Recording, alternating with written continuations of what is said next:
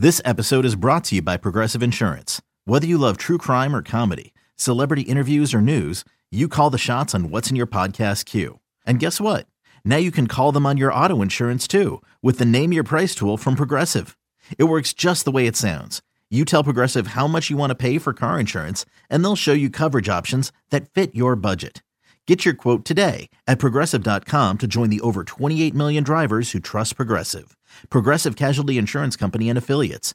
Price and coverage match limited by state law. This episode is brought to you by FX's The Veil, starring Elizabeth Moss. FX's The Veil is an international spy thriller that follows two women as they play a deadly game of truth and lies on the road from Istanbul to Paris and London. One woman has a secret, and the other has a mission to reveal it before thousands of lives are lost. FX's The Veil, now streaming, only on Hulu. All right, well, a little later in the hour, Joe Conklin is going to be unveiling his new Cowboys Christmas song album. Oh. Because Christmas Eve is going to be a very special time in this city. Really? Or not. Oh. Depending on the outcome of a football game. Yep. On the line with us right now is a man who's lived in our area his whole life. Yep. The great Ross Tucker is here, and he is brought to you by First Trust Bank, official bank of the Philadelphia Eagles. Hi, Ross. Angelo, what's up? Well, what's up is the stock on the Philadelphia Eagles right now, Ross. They are widely regarded now as the best team in the NFL. Are they? Yeah, I think they are. I think they have been pretty much all year, and I think they've really shown it, especially the last 2 weeks with unbelievably dominant performances, both sides of the ball. They run. It's almost like they pass when they feel like they want to pass. They run when they feel like they want to run. I know it's dictated by what the defense is doing, but at this point, Angelo, it's hard to have a lot, if any, complaints about what they're doing. It's incredible. Yeah, and some of it is rather unlikely, and I want to talk about a couple of these things that you couldn't have predicted. One, I just played a cut of Rex Ryan. Rex Ryan said he has usually been able to read a quarterback early in their career, but he was entirely wrong about Jalen Hurts. How improbable is it that right now in the sports books of this country, the odds-on favorite to win the MVP is Jalen Hurts? I don't think we've ever seen anything like it.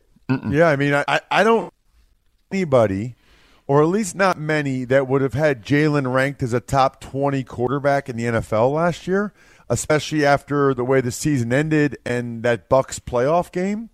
So to go from not being a top 20 quarterback considered in the NFL and absolutely on some level being considered a question mark coming into this year to being, I don't know if he'll win the MVP or not, Angelo, but he's had the best season of any quarterback in the NFL this year. The guy hasn't had, I mean, knock on wood, the guy hasn't had a bad game yet.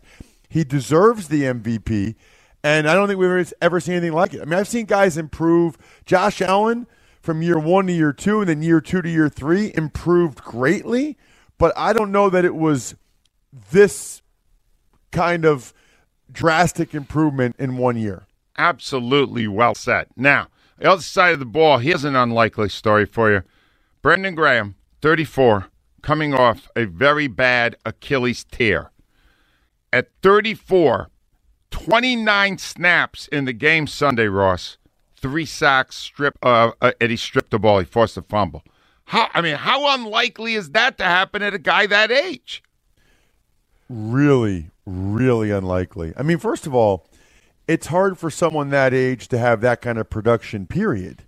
But let alone coming off a torn Achilles at that. I mean, my last year, Angelo, I was 28 years old maybe, and I already could tell the difference between when I was 22, 23, 24. I mean, I just could, right? It just, everything took a little bit longer to feel better, if that makes sense.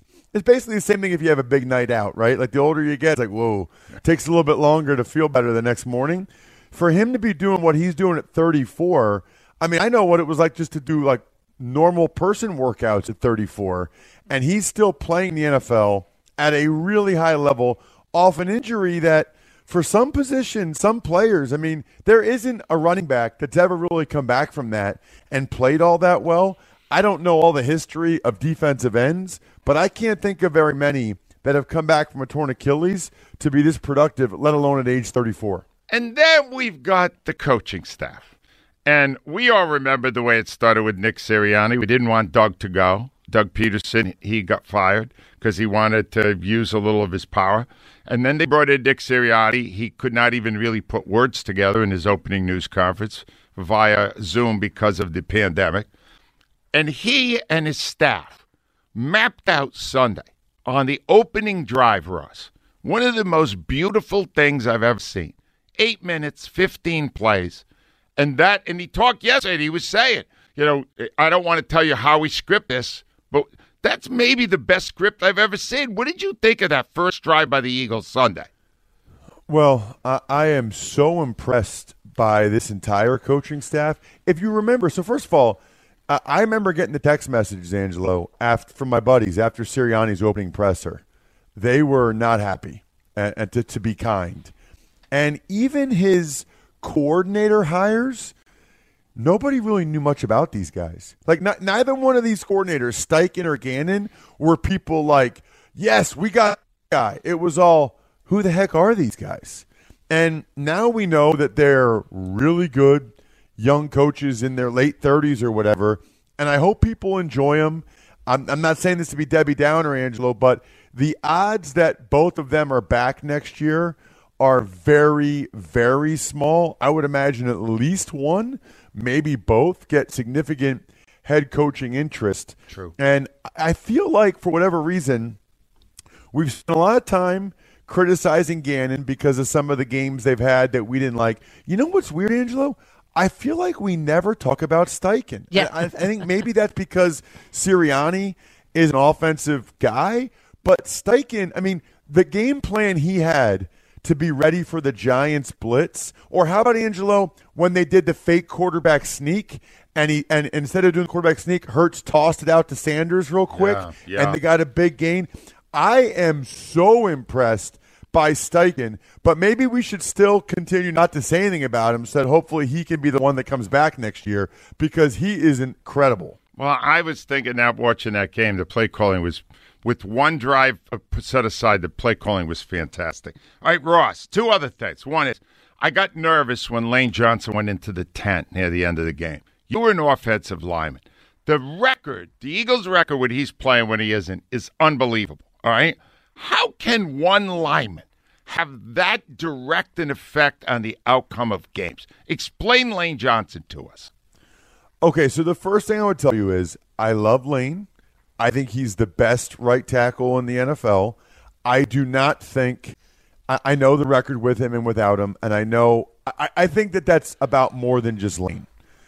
I think you can't put any one lineman and say, well, he's the difference between the wins and the losses. But that number is noteworthy when you point it out. And what happens is it's the difference between a strength and a liability. I mean, when Lane's in there, they don't really have to help him. They can help the other guys. They can slide left. They very rarely give him help. Help meaning, Angelo, a tight end chips on his way out, or a running back, or they slide the line to him. So it enables them to kind of have the other four guys block three, because Lane can be isolated one-on-one. When he's not out there and Driscoll's out there, and Driscoll's fine. Driscoll's like I was. He's fine. He's not great, but he's fine. He's not going to lose the game for you if you help him. So then what happens is they got to help Driscoll, because he's not going to be able to handle it one-on-one the whole game. And so then not only is he a little bit of a liability, but then the other guys that previously don't have to be in as many one-on-one situations, like Dickerson and Mailata, they're going to be in a lot more one-on-one situations if they're sliding the line to the right to help a guy like Driscoll. It's a very good explanation for the impact of Lane Johnson. You will be here tomorrow, right, Ross? Is that correct? All right, because Ross, correct. Here's what I would like you to describe tomorrow. I don't have time now, but could you please take the listeners into a Ross Tucker Christmas Eve?